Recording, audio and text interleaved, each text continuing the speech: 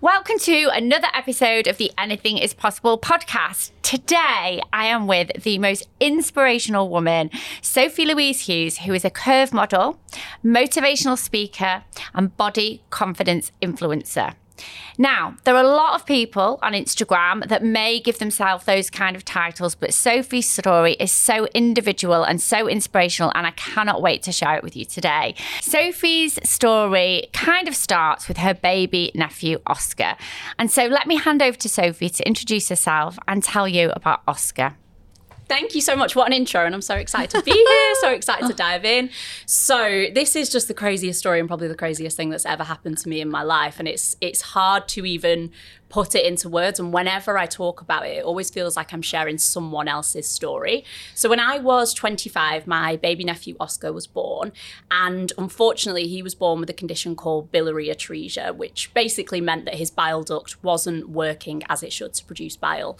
And he had a CAS-I procedure, which is quite a small operation that was hopefully going to fix it and that he would be well and lead a normal life.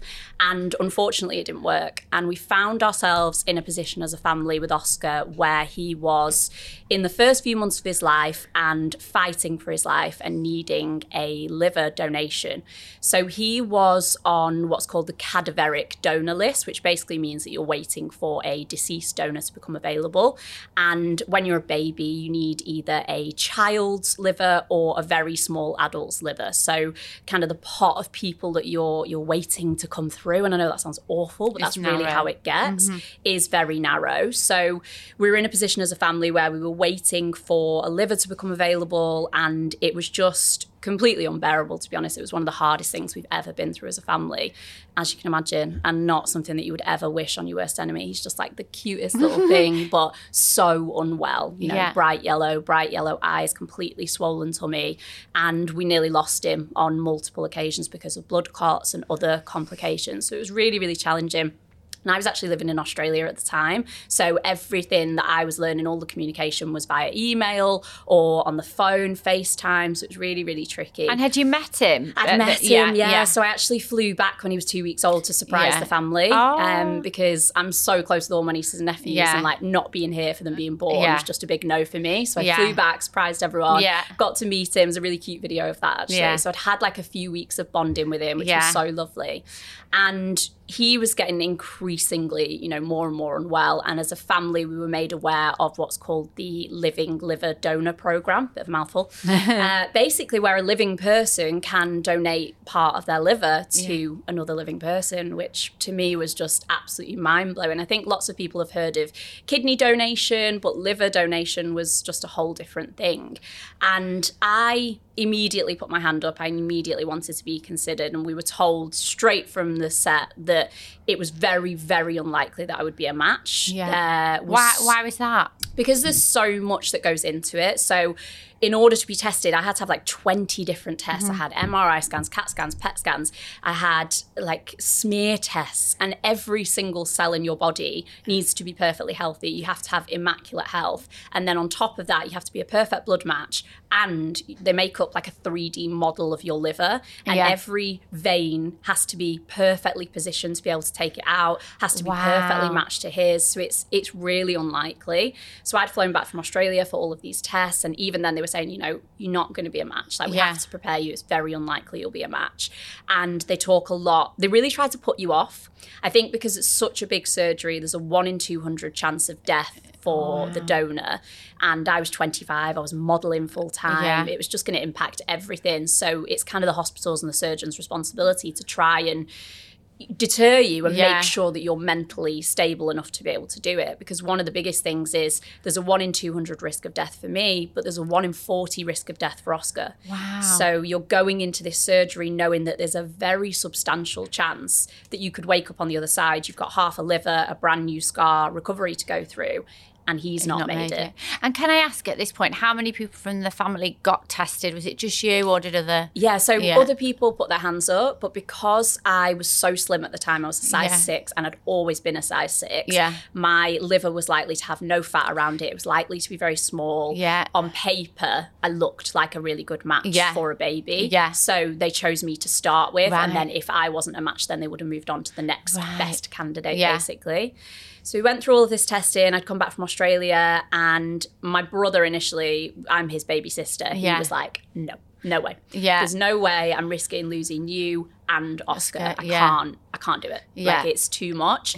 We're not doing it. And then basically we just got to a point where we really were running out of options, and he had weeks. You know, it was really close to the edge, and we got the call to say that I was a match.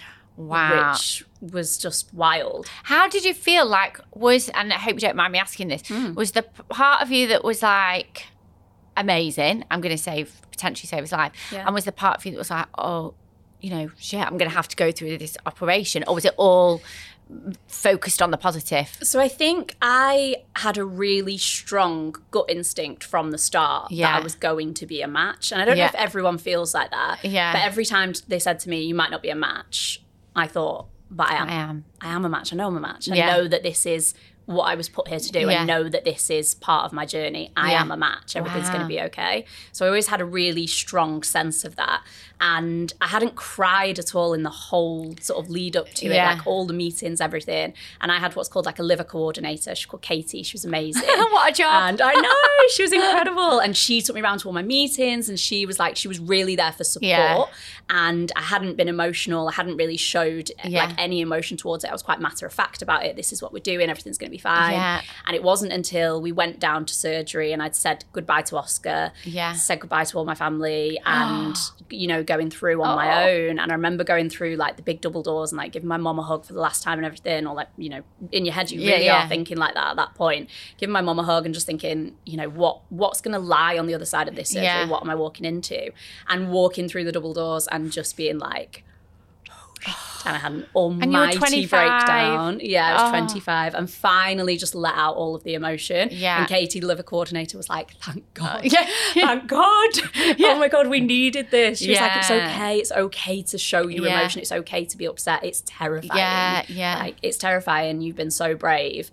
So it was good to kind of get that emotion out. So even when I was being put to sleep, I was sobbing. Like, I was really, really emotional at that point. But up until that point, I hadn't really thought about risk of death, risk of anything. It was just like, this is what we're going to do. And for the majority of people that will not understand this operation, are you go under, they take half your liver, is Oscar near you? Like, what happens? I know, it's crazy. So quite often you will be in rooms next to each other, but with Leeds set up, they actually have a dedicated children's hospital. So we were in hospitals about 2 miles apart. Oh, wow, really? So they initially opened me up, and I've got like a 7-8 inch scar down my stomach. So they sort of like slice you in half, basically, pin your ribs up so they can get access to the liver. So it's really quite graphic.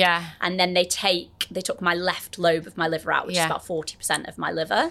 And what they do is they get my liver out and they say, okay, it looks good, we're good to go. And they then at that point will start surgery on Oscar on the other side, and then they take the liver via ambulance to Oscar. That's nuts, isn't it? To think that like your liver was like transferred. I've actually got photos of it in a bowl. No way. Yeah. And I didn't want to see them for a really long time. They take all these pictures for research. And then Katie emailed me. She was like, do you want to see the pictures of myself open with my liver in, and then my liver in a bowl, no liver inside me? I remember looking at them and being like, oh my God. You're really brave to look at those. It was probably part of the healing process, which will obviously. I think trying to make it feel more real.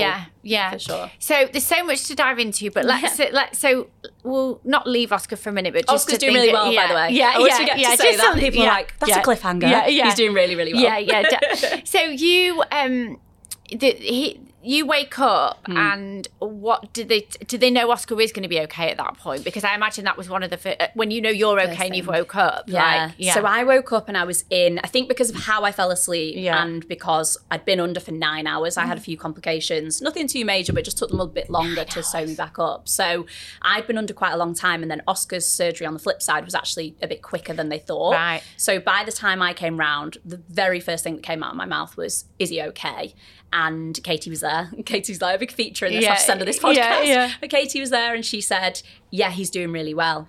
Oh, wow. So I just remember, I don't remember anything then for about 2 days. I just went back to sleep. I was in intensive care. But I just knew in my head, yeah, he's doing really well. That's all I kept telling myself. He's doing really well. He's doing really well. And I just focused on my recovery for a few days until I was well enough. I think it was about day 5, and they took me over in an ambulance to be able to see him.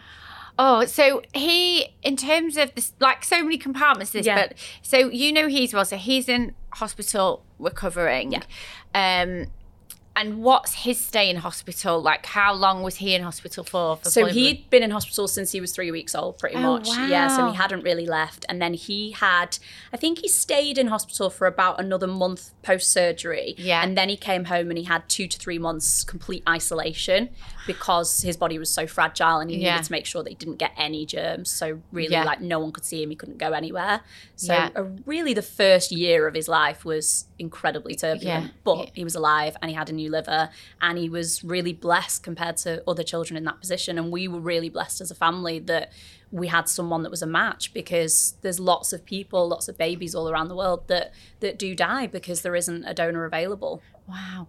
So talk us about the first time you saw him after. I bet that was so emotional. It was so emotional, and I was off my rocker on morphine.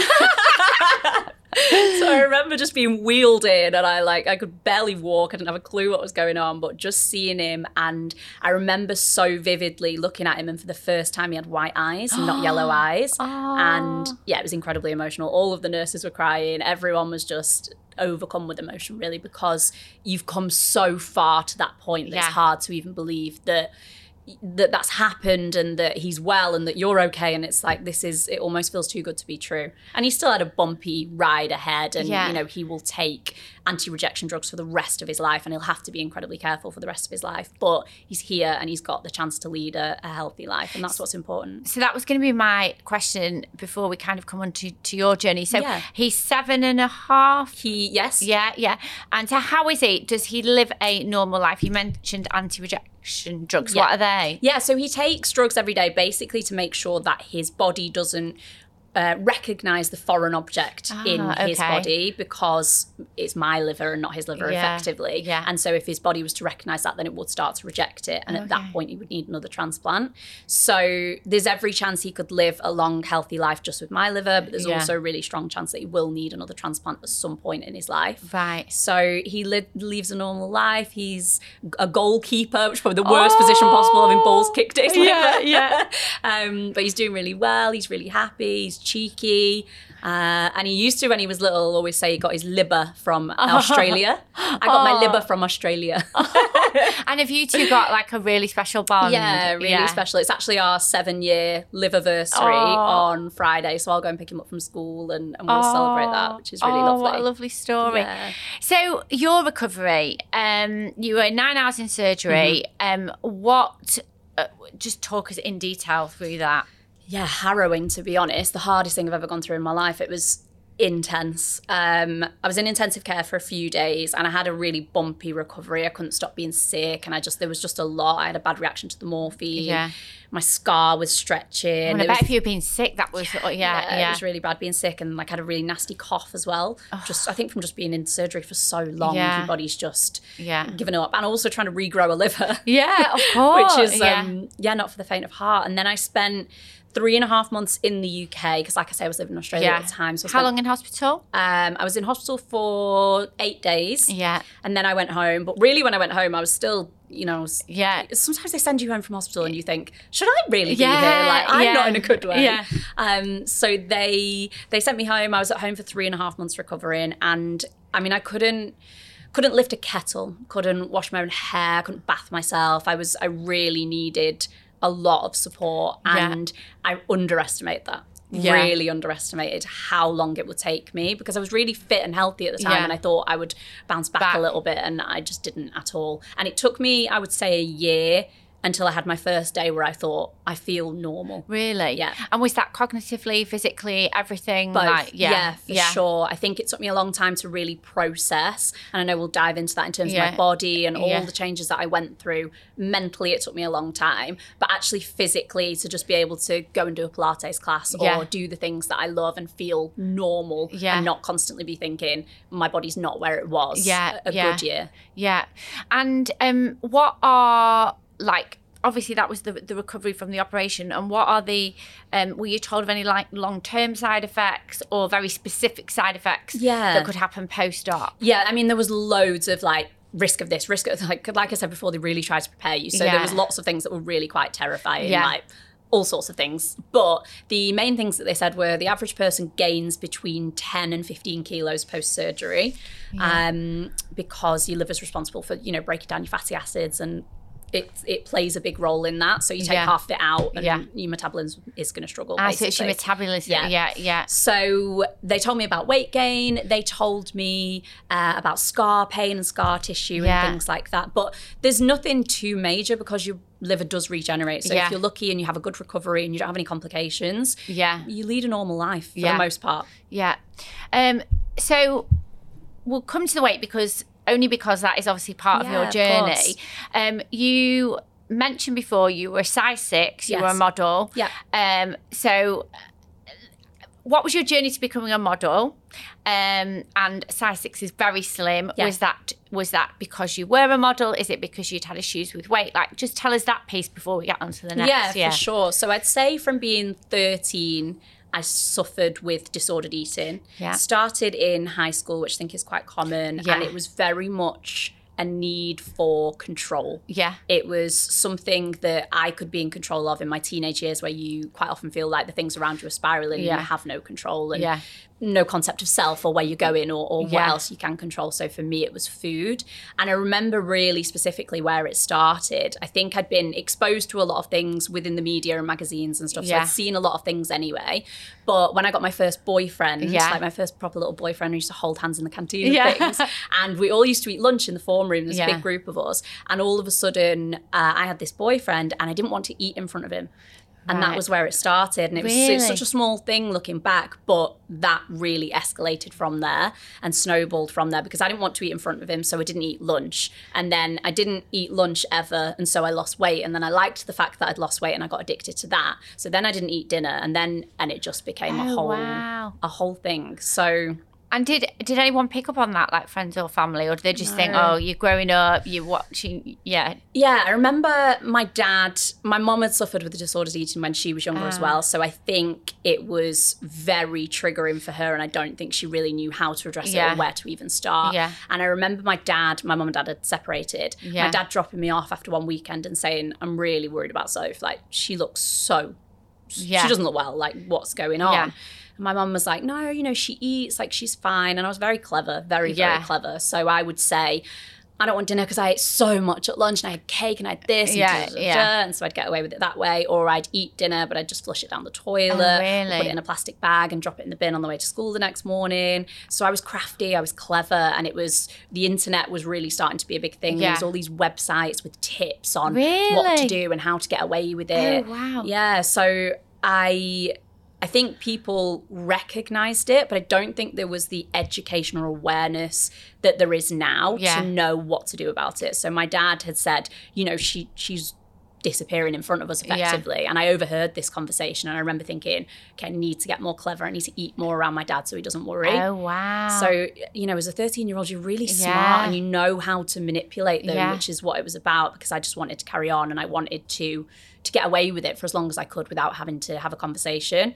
And then my friends at school, and we talk about this now actually with one of my girlfriends who I'm still close with from that time, I just didn't eat at school and that was just a thing. So we had two queues. We had the hot food queue and the cold food queue. And two of the girls would get in the cold food queue, two of the girls would get in this queue, and I would get the table because I wasn't eating. Oh, wow. Sophie doesn't eat lunch. And it was just like, Sophie just doesn't eat. It was just accepted. It wasn't, I don't think they knew what to say, or like I say, had the awareness to even begin to discuss it with me.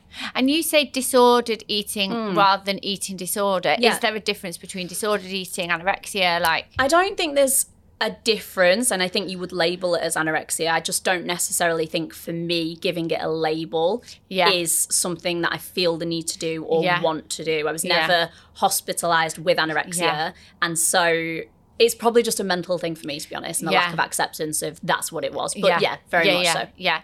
So is that what, how did you get into modelling then? I mean, you were absolutely beautiful, so I'm sure you were spotted, but how did that journey? Yeah, so I was tiny. I mean, I was probably like a size 4 at this point, and I was in London on a weekend with my mom. 5'9", absolutely teeny tiny, and I got scouted on the street in London, basically, and I hadn't considered modelling.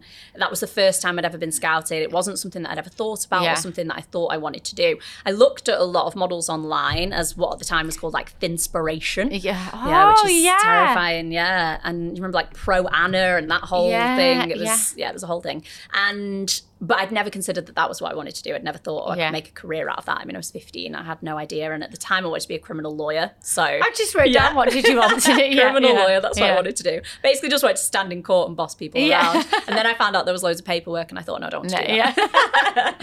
But I got scouted and I really just got catapulted into this world, which was possibly the worst thing that could have happened to me at the time in terms of my health and my mental health. Because where you were at mentally and then you suddenly... And then all of a sudden it became a numbers game because I was on this board of all these other women and being put forward for jobs, and I could actually go onto the website and see what everyone's measurements were, and it became this obsession with wanting to be the smallest. And every job that I didn't book, because you don't book every job that I didn't book in my head was because I was too fat.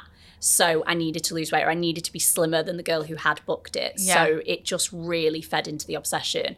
And the industry at the time was a really dangerous place and had no protocols in place to protect people. I mean, I was 15 and I would go in and they'd do my measurements and say, you need to lose 2 inches by next week if you want to be put forward for this runway. Why don't you do an apple diet? Do you know, it's so funny you say that because I can't remember what episode, but in season 1, we interview Anna Lahari, who's... Barry's Bootcamp master trainer and very much part of the founding of Barry's Bootcamp in the UK, and she was model. And she said they were just the cabbage soup they were all told to have, and that she was like, we were tiny and all we were allowed to eat for like before a shoot was cabbage, and like.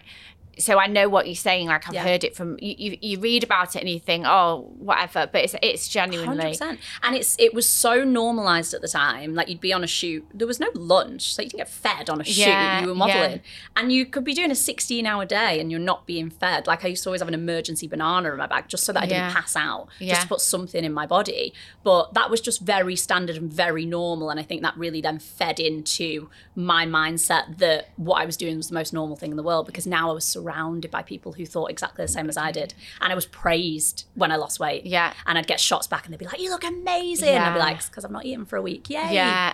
You must have been so tired. Exhausted. I had no energy. Exhausted. Absolutely exhausted. And I never worked out in terms of like lifting weights or doing anything to add anything to my body. It was always, how can I just do cardio? How can I get on the treadmill and just run? How can I sweat and burn the most calories that I can possibly burn? Rather than now my mindset of how can I feel strong and how can I support my body into old age and how can I feel amazing? It wasn't about that. It was just, how can I burn 1,000 calories? Or how can I burn that banana that I've just eaten?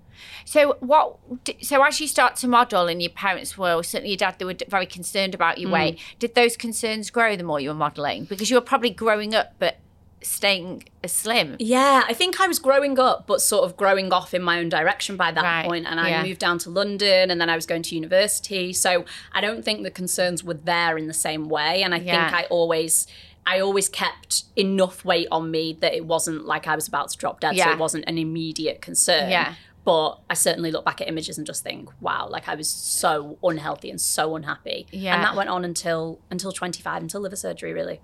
And so you say you were unhappy. So were the parts of the modelling you enjoyed, or so was it a bit of a battle in your head, like I'm loving doing the modelling and the job, but actually the hard work it's taking to keep this slim is making me unhappy? Or like how did that all work? I think it wasn't necessarily conscious, if that makes sense. I think it's all retrospective that I look back and realise that was how I felt. Like now I look back at a picture of myself and realise that I spent 3 hours trying to get ready for that event and crying because I looked disgusting. And you look back on these things and you think, God, like my mental health was really not great there, but I didn't necessarily realise that at the time. And I didn't necessarily have the tools to understand what was going on with my mental health. And again, like I say, I don't think there was the same awareness then that there is now. You know, it was normal for us to all be getting ready for a night out and calling ourselves fat and disgusting. And that was the kind of energy then, and no one ever called me out on it. No one ever picked up on it. And it sounds like there wasn't some deep-rooted like thing that had happened to you to trigger it. It was just normal life, and then getting a kick from oh, I feel a bit thinner, and oh, I've had a compliment about that, and it kind of fuels the ego a little bit, I guess, doesn't it? It didn't come from a trauma.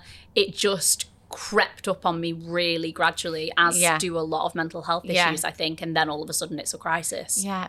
So you moved to Australia age 21.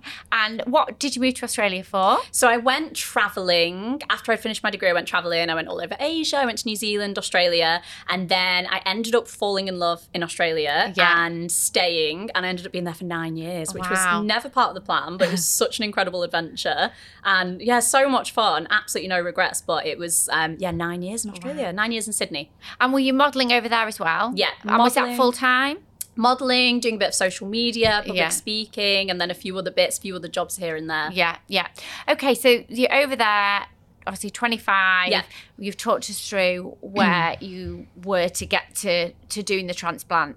So for anybody, even that hasn't got disordered eating, the thought of putting on weight as a woman is quite terrifying. So obviously they were telling you at this point, doing the transplant, this was going to be likely. How does someone that is so driven by their weight get their head around that? I mean, to be honest, I think transplant definitely was the best thing that ever happened to me, because it left me with no choice but to learn to accept myself. And I think this is why I'm so passionate about what I do, because most people will never go through a huge life-changing event like that will allow them to go on the journey that I've been on. And that's why I talk about it so much, and that's why I try and help people, because I think it's really, really difficult to even begin to get your head around it or begin to accept it. And like you say, I was so driven by my weight, driven by the way I looked, and then transplant just flipped everything on its head, because it reminded me how short life is. It kind of just woke me up. I felt like I'd just been shook awake. And then after surgery, when I gained all of this weight, I still had a lot to come to terms with. But I think because of what I'd been through, and because I'd had the opportunity to be able to save Oscar's life, it kind of paled in comparison. It didn't feel as important. But yes, for any woman gaining weight or body changes, aging, all of these things, they can be absolutely terrifying. And I think what we have to remember is that it is a constant work in progress. You have to constantly commit to be kinder to yourself. You have to constantly commit to working on your self-talk every single day, to putting good practices into place, to be able to navigate it, and to be able to genuinely wake up in the morning and understand that the way you look and your body is the least exciting thing about you. It's so important to take care of your health and nourish yourself and make sure that you're strong, but it's the least exciting, least important, the least thing that we should be talking about. So you mentioned that you were told you're going to have the weight gain because of the liver function and the drop in metabolism. And I think I've heard you say that sort of the weight gain came quite quickly. Very quickly, And mentally that was a challenge for you. Can you talk us through that? Yeah, so I think I'm 25. I've gone from being a size 6 to a size 14, 16 in the space of probably a year and a half, which is crazy. I never in a million years thought that I would be a size 16. I'd never envisioned myself in a bigger body. I'd never thought about it. The thought of curve modelling was just so far removed from where I was that was such a huge shift. And then I also had this massive scar. And at first my scar was obviously quite dark and like hadn't healed at all, so it was very obvious. So if I was on the beach, obviously I lived in Australia, if I was on the beach in a bikini, people were staring because it was massive and it was, right there. So I just felt very alien in my own body. And when I looked in the mirror, I didn't recognize myself at all. And that was really, really challenging. And I think because I had struggled with my weight prior, it definitely came with so many layers to it. And I think really for me, social media, and this is why I'm so passionate about social media and the positive sides of social media, social media helped me heal, because I found women who had a body like my new body and I thought they looked beautiful. Just a reminder that the best way you can support the show is to subscribe, leave us a 5-star rating and a little review for what you think of our show wherever you listen to your podcasts. It only takes a second and may seem like a small thing, but it helps us rank in the podcast charts, find new listeners and reach even more amazing guests. So with your review, you're actually helping to improve the Anything is Possible show.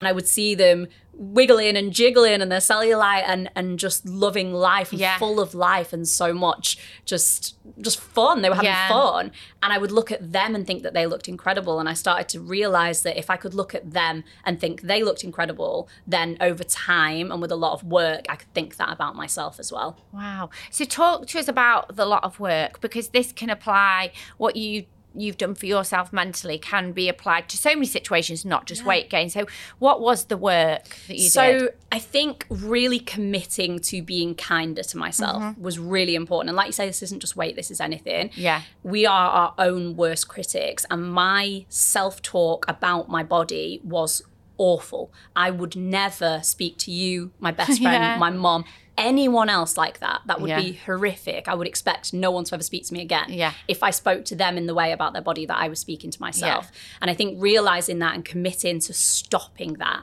and saying, I will not speak to myself like that. I will speak kindness into my body. And when I look in the mirror, I will practice gratitude rather than picking it apart. I will stop grabbing at my hips or lifting my boobs or any of these things that we do with our bodies. I commit to stopping doing that. And instead, I will look in the mirror and I will express gratitude. And gratitude has changed everything for me in every aspect of my life, but particularly with my body, because I'm so grateful that my body was able to save a life. That's where I start. I put my hand on my scar and I just think, whatever it is that you're picking apart, you wish your boobs were perkier, is so irrelevant in the grand scheme of things when your body, my body, is physically capable of saving a life or giving birth. It's incredible what our bodies can do. And I think if you hone in on the gratitude of that, your whole perspective can change. So gratitude was huge for me, and forgiveness as well. And again, this can apply to anything, but forgiving myself for all the years that I had spent being so cruel and so negative and having such a negative self-talk was really important, because I had to leave that behind. And I had to say, that's who you were there and that's how you spoke to yourself, and that's okay. I apologize to my body. I apologize to myself for being so cruel and so awful, but now we're going to start a new chapter and we're going to move forward from it. So gratitude and forgiveness for me have been absolutely huge. And in terms of gratitude, and it's something that I am struggling with actually at the moment for different reasons. And I said actually that to I've been for a coffee with my mum and dad this morning and said, I need to be more grateful. I need to start being grateful, because for some reason I'm focusing on a lot of the negative. Yes. So I did used to do the 5 things down every day. Yeah. But I feel like with you, it's gone a bit deeper than that. So if you could explain your best practice of gratitude, what does that involve? So I guess if I give you a visual representation of what I do. So when I have a negative thought come into my head, I literally take, I don't know why, but it's a rounder's bat or a baseball bat. I love that. I'm very visual. Yeah. I literally take a bat in my head and I'm like, I am batting that thought away and I'm going to replace it with gratitude. So it's getting really, really conscious over your thought processes and what's coming into your head and then immediately replacing it with gratitude. Yeah. And the more you do this, it just becomes your practice. Yeah. So on the way here, I'd had a really busy morning. There's so much going on. I had so much in my head. And in the drive over, I was just thinking about all the things I'm grateful for, doing my affirmations and just sort of resetting my mind, because I didn't want it filled with busyness or filled with, I'm too busy, I've got this, or this is stressing me out. Why is this client not paid this invoice? Why is it all this noise that we get? Yeah. Instead, it was, I'm so grateful that I'm here. I'm so grateful that I have this opportunity today. I'm so grateful that I get to come and speak to Holly and do something that absolutely lights me up. So I think for me, it's that visual, really committing in your own brain that when those thoughts come in, they are going to get a giant bat out and you're going to replace it immediately with, what am I grateful for? Yeah. So that you obviously did all this work, and we'll come to how that changed your career in a moment. But I think what I'm interested in is, when did it get to the point where, and I know you're saying you're still working on it, but when did you eventually reach a point of acceptance, would you say? Yeah, and it was, I didn't wake up one day and just love myself. But I think I woke up one day and realized that there'd been 2 or 3 months since I'd had a day where I hated myself. And that was huge, because I spent every single day hating myself, or hating my body, certainly, for 10 years. And then all of a sudden I'd got to a place where I'd been like, I can't remember the last time I cried because of my body. I can't remember the last time I put clothes on and felt horrendous. I can't remember the last time I cancelled plans because I didn't want to go because of how I felt or how I looked. And that was huge. So it was a compound effect of doing these things on a daily basis, being kinder to myself, affirmations, gratitude, forgiving myself, all of the things that I was doing, following the right people on social media, just replacing all these negative things in my brain with all of these positive things. Yeah. And anytime, social media is a great representation, because anytime anything pops up that I don't like, that doesn't serve me, that doesn't encourage me to be my best self, block and delete. Yeah. I have nothing on my social media that doesn't make me feel incredible. My social media is my happy place, and I choose to fill it with women who look like me, women who inspire me, women whose bodies inspire me, women who have a positive message in whatever way it is. Yeah. Whereas before, I was following swimwear models who were a completely unattainable body type for me. Yeah. And it's a very personal experience, but it was very unattainable for me, and it didn't make me feel good. Yeah. So for me, it was about filling my brain, filling my life, filling my social media with all of these things that make me feel good. Yeah. And then over time, that compounded. And like I say, I woke up one day and was kind of like, I can't remember the last time I felt like shit about myself. This is incredible. Yeah.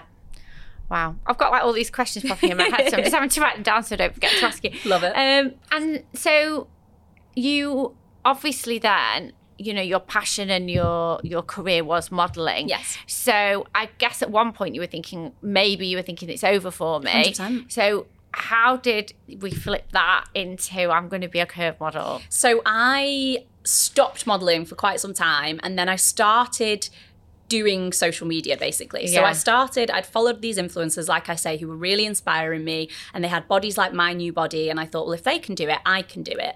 And I kind of did it for myself, and then it led to where I am now. Yeah. And I love that, really, because I didn't set out to make a career out of it. I set out to accept myself more. And I thought, if these women can accept themselves, I can accept myself. Yeah. So I started doing that, and then I got picked up by a curve agency in Sydney, Bella, who are absolutely incredible.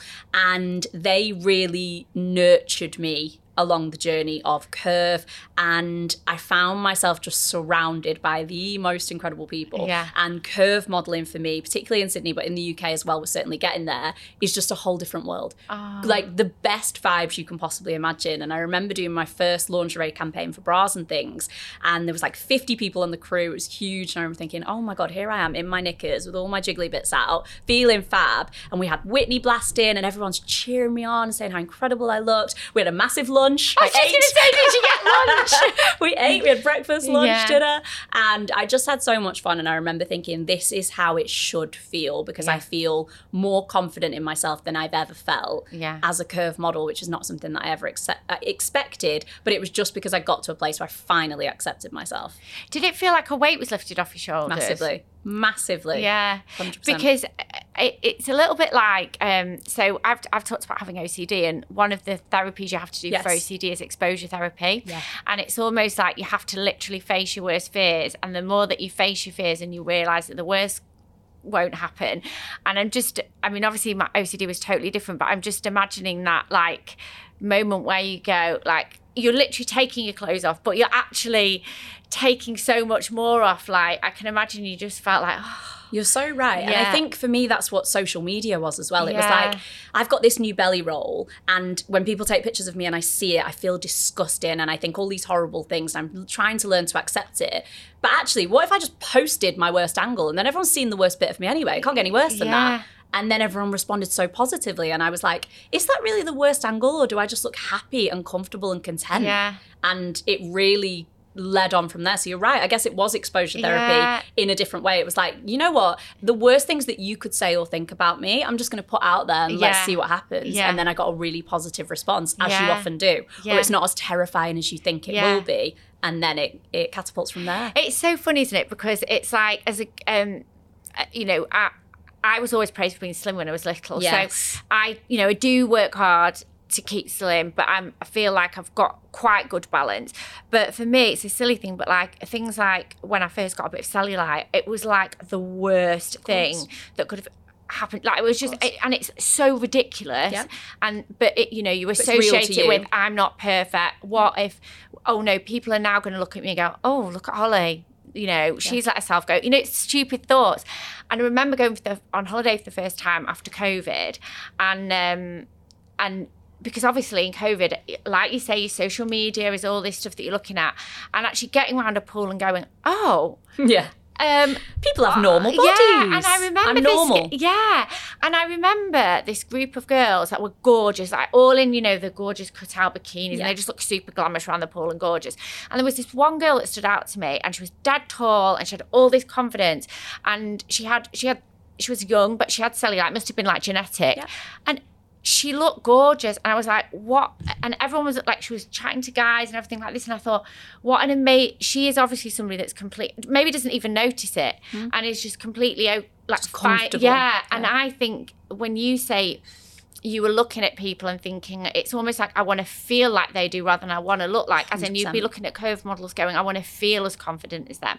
And that's why I kind of mentioned the feeling, because I resonated with it in terms of it must be so freeing to suddenly go, those shackles that were around me, like I'm just going to let them go and actually feel better for it. Yeah, 100%. I absolutely love that. And I think people always say that to me when I post sort of like my before and after pictures that I do, where I'm like super posed and sucking in and like looking modelly versus just relaxing and drinking my Fanta Lemon and having my lays on the beach, which is reality, right? Yeah. And people always say to me, you look so much happier. And it's because I am. I feel so much happier in my skin when I'm just able to be who I am. Yeah. And I think it's really beautiful when you see someone who has accepted themselves. And like you say with this girl on holiday, she's just in a headspace of she's been able to accept herself and understand that her cellulite is really just not that big a deal or important, or in the grand scheme of her life, no one is going to stand up at her funeral and talk about her cellulite. No one cares. Yeah. We've all got cellulite. 90% of women have cellulite. It's the most normal thing in the world. But social media and the media in general makes us think it's not. And so seeing these people who are confident and feel comfortable in their own skin is so empowering for other women. And it has this roll-on effect. Yeah. Oh, definitely.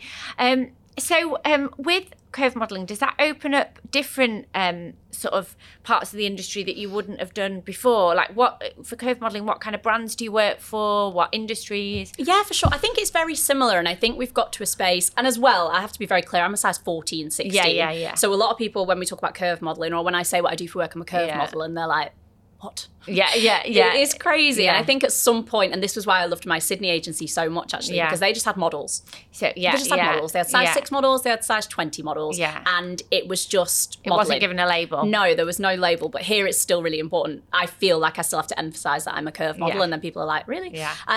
But I think curve modelling is very much the same now, which I absolutely love. Curve girls are being booked for exactly the same campaigns. Yeah. We're working with exactly the same clients. There's lots of high-end clients that are doing curve models as well. And it's just becoming a lot more normal. Yeah. And I think a lot less just trying to tick a box, which is what curve modelling was initially. Yes. Initially, it was just like, okay, have we got a curve model? Have we got a mixed race model? And have we got a white size 6 model? Yeah. Done. Yeah. That was the campaign. Yeah. Every campaign you ever saw.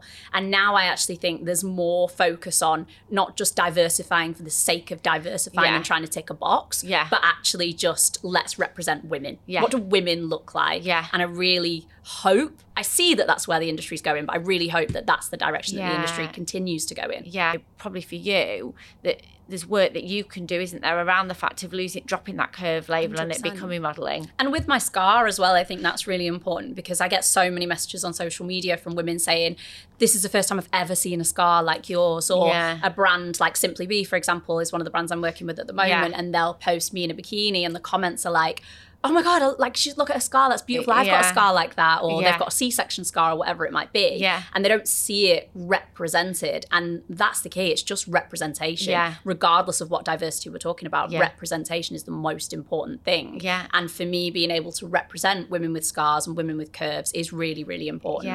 Yeah.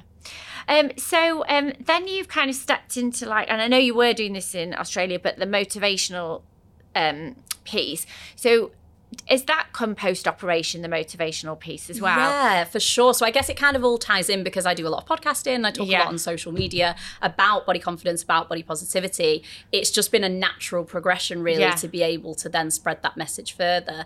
And I'm just about to start working with an amazing charity called Milk Education, where I'll be going into schools, predominantly high schools, but other settings as well, like dance schools, football teams, things like that, and speaking to young women about body confidence and about accepting themselves and normalizing bodies, which for me is something that I am so passionate about. Like, it's something I feel really purpose driven with, because I so desperately wish someone had come in and spoken to me at that age. You know, if you could have got hold of 13-year-old Sophie and told her that she was enough, and someone of influence coming in and talking to her about how her body wasn't the most important thing, I think that would have been really powerful and really important. So I guess my mission with that is to kind of go and speak to all these 13-year-old Sophies and see what I can do with it. So yeah, the motivational speaking and really just trying to empower as many people as I can. I think it's the easiest way to do it, to reach big audiences and just make sure that this message is heard. And there's lots of incredible people who are doing it,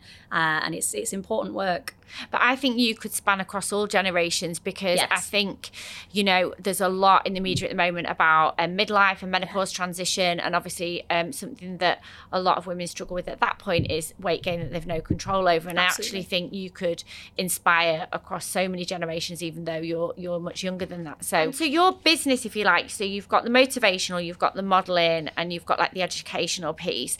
Who's in your team then? So it can't just be all you doing all this. No, it's definitely not just me. It's absolutely not. So Moda PR are absolutely incredible, and they handle all of my PR. They also handle all of my social media management. So I literally could not live without Ash, Jen and Tom. They are just my backbone. Nothing would happen without them. They're incredible. And so they focus on all of my social side, all of the speaking. And then I also have Boss, who are my modelling agency, and Zebedee and a couple of other smaller agencies in the UK as well, who handle all of the modelling side. So it's very much not me. It's not just me. I show up and do my job, but I'm a driving force. Like, I'm a bit of a grafter, and I really like to work hard. I like to be out there and working hard, but it's so important to have the right people in your corner. And I think the right people who understand your mission as well. The reason that I love Moda so much is because they are PR with a purpose. So they won't take anyone on, a client, anyone who isn't purpose-driven for them, who they feel passionately about. And for me, that's really important. It's not just about making money, it's about making a difference. And I think I'm at an age now and at a point in my career where that's my main driver. I know I can make money. Money's out there. I attract money. Money's in abundance. I'm good with that. It's about now, how do I make a difference, and how do I wake up every day and feel like I'm doing something that I not only feel passionate about, but that really impacts people's lives. And what does your week look like? So do you have like weekly meetings with them? Like, you know, how does that all happen? I mean, we communicate mainly by WhatsApp. When I turn my phone off flight mode after this, I'll have 15 notifications from them. It's constant. We are constantly back and forth, deliberating with different brands and agreeing what we're going to be doing. We catch up all the time, basically. And then with my modelling agencies, it's more just when the work's coming in. But in terms of what my week looks like, it is so incredibly varied. It's really hard to say. I will usually have a couple of days of modelling. I'm usually doing some variety of podcast or speaking, and then shooting social collaborations as well. So there's lots going on. I'm down in London a lot, travel a lot, and it's fun. It's really varied, which I love. I don't think I could do a 9-to-5 ever again. Well, I couldn't. And is there any routine around that? So is there a time you get up? You know, there is routine. It's really important to me that I stick to certain routines, like going to the gym. I go to the gym 4 times a week. My little walk to get my morning coffee at Gales, which is the new cafe in Wilmslow we were talking about before. It's amazing. Shout out to Gales.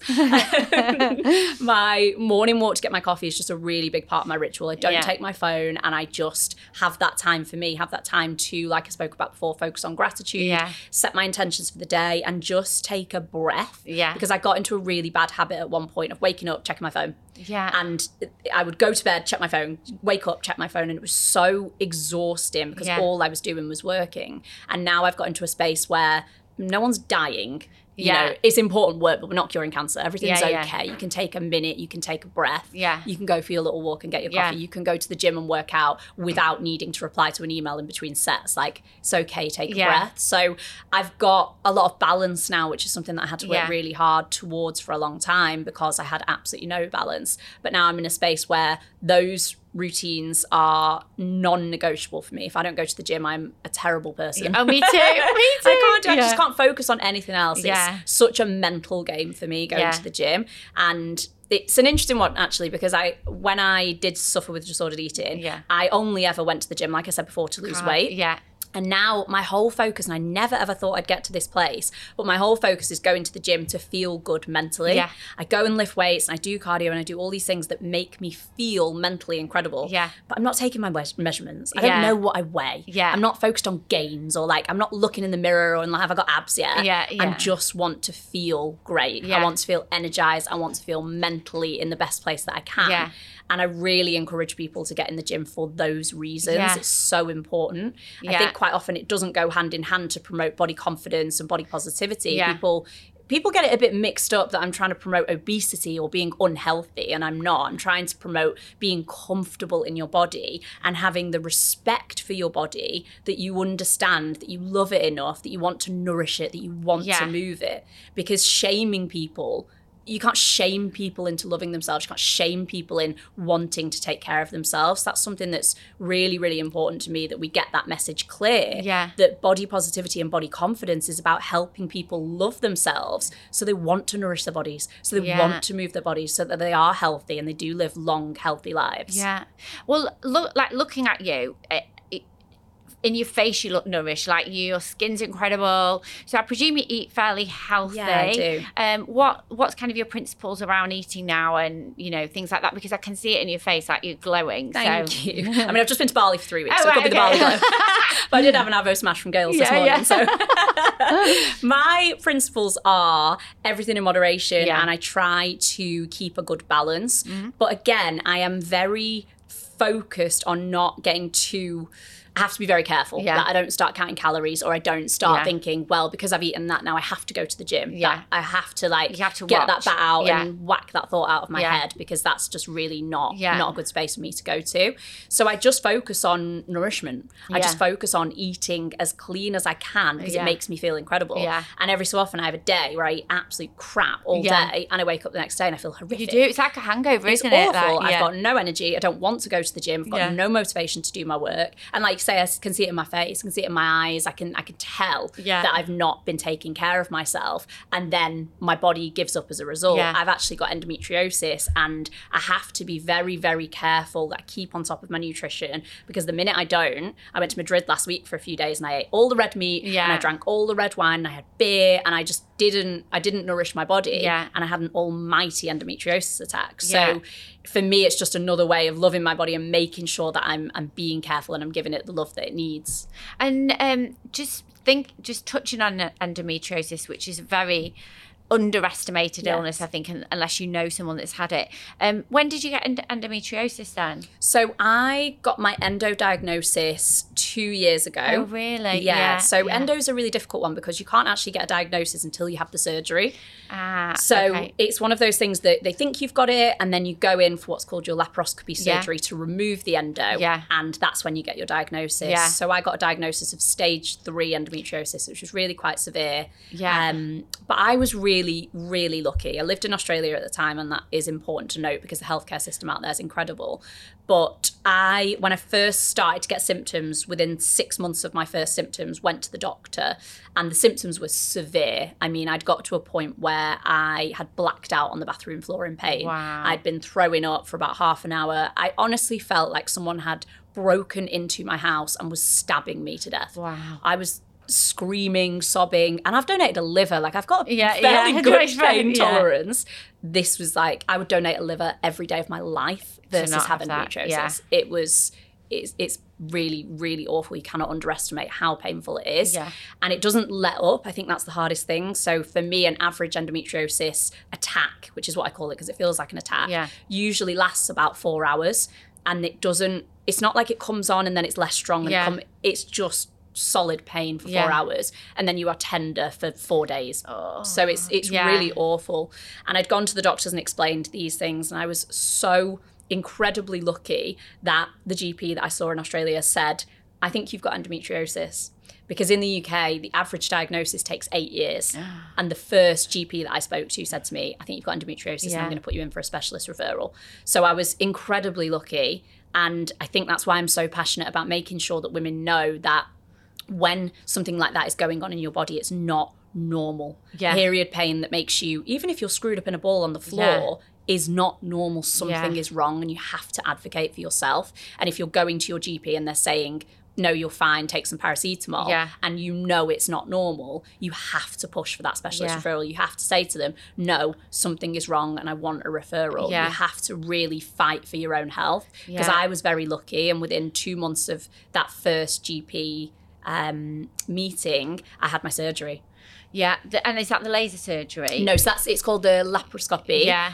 where they basically remove remove the endo. Yeah, so they go in via 4 different incisions and remove as much as they can. Yeah, because I mentioned, so my sister had that, and then eventually, post-children, had a hysterectomy.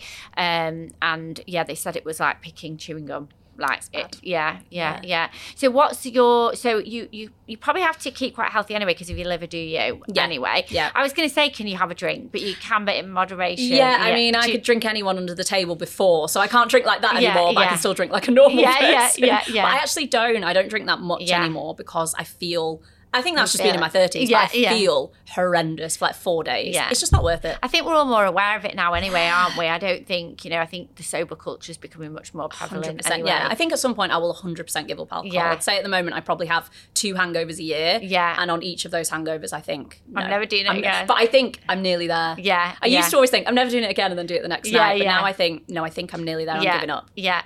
So we're nearly at a close, but a couple of things that have just popped up that I want to ask you about as well are, you've created this personal brand, which is Sophie with Love. Yes. You've got, for those people not watching on YouTube, a lovely pink tint to your hair. How have you curated like the personal brand, like the look and feel when you look at Instagram, and things like that? How did that look? Because it feels like it was quite organic. So how did that? It has been really organic, and people ask me this question and I sort of think it's just evolved over time. Yeah. If I had to start now and be like, okay, I'm going to design a brand, that's a very difficult thing to do. But when it's just you, I feel like if you stay true to yourself, that's the most important thing you can do. I'm a very visual person anyway. I like things to be aesthetic. But in terms of the content that I choose to put out there, I don't put anything out there that doesn't feel really good to me. Yeah. So I get so many brands come through every day and want to collaborate, and we say no to 10 brands a day sometimes that just aren't the right fit for what we're trying to achieve and the message that we're trying to drive forward. They're not the right fit.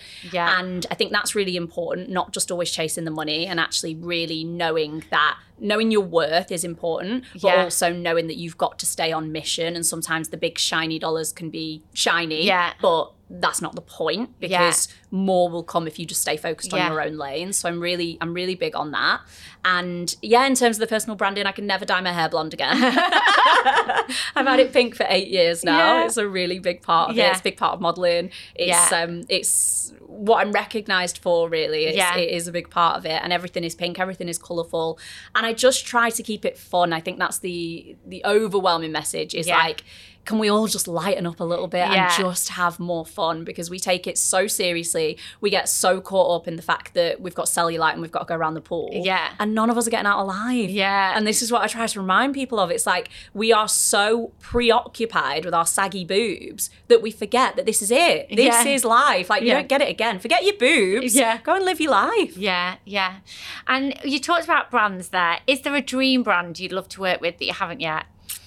There's lots of brands that I am just starting to work with that are a little bit of a dream. So Simply Be is a really big one for me because they are so purpose-driven and mission-driven in the same direction as me. I did Marks and Spencer's at the start of this year, which was an absolute dream. Amazing. And I would love to do, I think my biggest focus right now, I would love to do a big, in terms of modelling, a big window campaign for one of the big lingerie brands. So whether it be Ann Summers or Boo or lounge underwear, I think seeing my scar on a big campaign like that would mean an awful lot. It's something that I did a lot of in Australia, but I've not cracked in the UK yet. So that's definitely a modelling goal. And just your last few minute tips. Top 3 skincare tips. Do you know what? I keep my skincare really, really simple. And people are always amazed because I don't put too much into it. For me, nutrition is everything. Yeah. The minute my nutrition falls off, my skin is a mess. So that's number 1. And water. And I know these are the most basic things in the world, but they are the keys for me. And they're the biggest thing that I notice. Yeah. Particularly as you get older and you've got fine lines coming through. If I am not hydrated, I can tell in my face. That's really, really important. Yeah. And then the main thing. The main thing that I cannot live without is a really good hyaluronic acid serum. So I think it's so important to find products that work for you and work for your skin type. Yeah. And for me, that is something that my skin just like drinks it up. I've got really dry skin. Yeah. And I use a variety. People always say like, what products do you use? But there's so many that I have and so many that I use. But I think skin and your skincare on your body as well is one of the most important things that you can focus on. Give me some tips on that, because I'm always looking for like lovely things for you. SPF is the key, and I think we don't focus enough on this in the UK, but living in Australia for such a long time, everyone is lathered in SPF 50 every day, because otherwise you're going to age. So I use the ultraviolet SPFs, and they are one of my favourite products. Okay. I use them as an SPF. I use them as a primer and a base as well underneath my makeup, and I won't go a day without them. I absolutely love them. They're one of the best things to come to market. Yeah. And I feel like we just need to be shouting more about SPF, because that is the main thing that we can do to help slow down aging. Yeah. And do you journal? Mm-hmm. Yeah. And is that prompted journaling, free journaling? I do a bit of both. I find that if I'm incredibly stressed, then I need to use prompts, because I can't clear my mind enough to be able to just write freely. Yeah. However, most days I will just journal what is in my head, and I could not live without journaling. As much as I couldn't live without lifting weights, I could not live without getting everything out of my head and down onto paper. It is the most therapeutic thing. Yeah. And when people tell me they don't journal, I'm like, how do you function? Oh, I'm the same. Like, how? It's like a mindfulness for me. It's like a meditation. Like I have to. Have you got a best friend lined up to burn your diaries if anything? I have. Please will you burn my diaries if anything happens? You can get a key from my next door neighbour. I'm just popping into a house and need to burn her diaries immediately.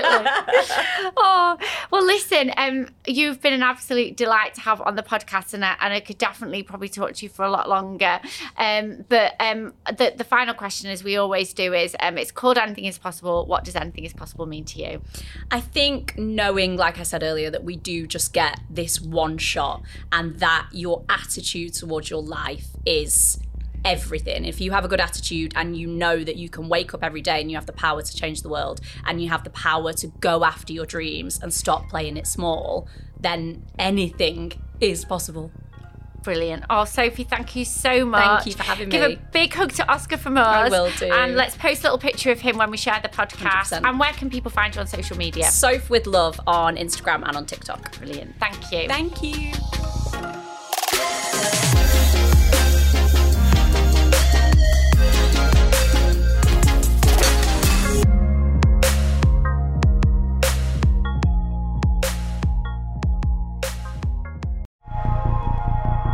Have you been wondering what Anything is Possible Live 2024 is all about?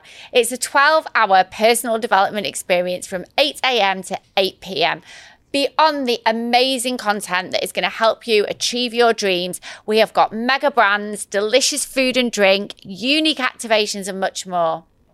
This is the sign you have been waiting for. It is time to invest in yourself and be part of something amazing. I really hope to see you there. Link in the bio to buy your tickets.